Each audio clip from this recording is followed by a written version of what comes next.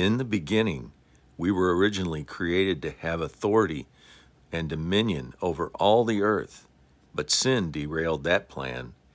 Now, thanks to Jesus, we can restart our lives as God's children. Top of the morning to you. When we consider the account of creation in the book of Genesis with the mind of love and a firm determination to get to know God better, we see how it was in the beginning and how God intended things to be here on earth. Genesis 1:4, God saw light was good. It separated the darkness. He enjoyed the seas, the vegetation, plants, yielding seeds, and fruit trees yielding fruit, verses 10 through 11. When he made the sun, moon, and stars, in verse 14, he intended them to be signs and tokens of how much he cares for us. He enjoyed the sea monsters, verse 21, and living creatures he created as good. In fact, in verse 22, he blessed them, saying, "Be fruitful, multiply, and fill the waters in the seas."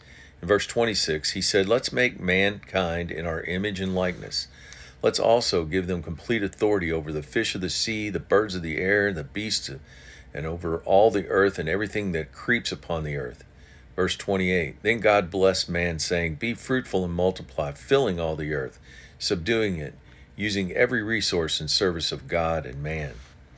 Have dominion over the fish of the sea, birds, and even and every living creature that moves on the earth." Verse 31, God took a look back at all he made and said it was very good. Then in chapter 2, verses 2 through 3, God rested and blessed the seventh day, setting it apart as his own holy day. In chapter 3, we see Adam and Eve hiding from God after they heard him walking in the garden.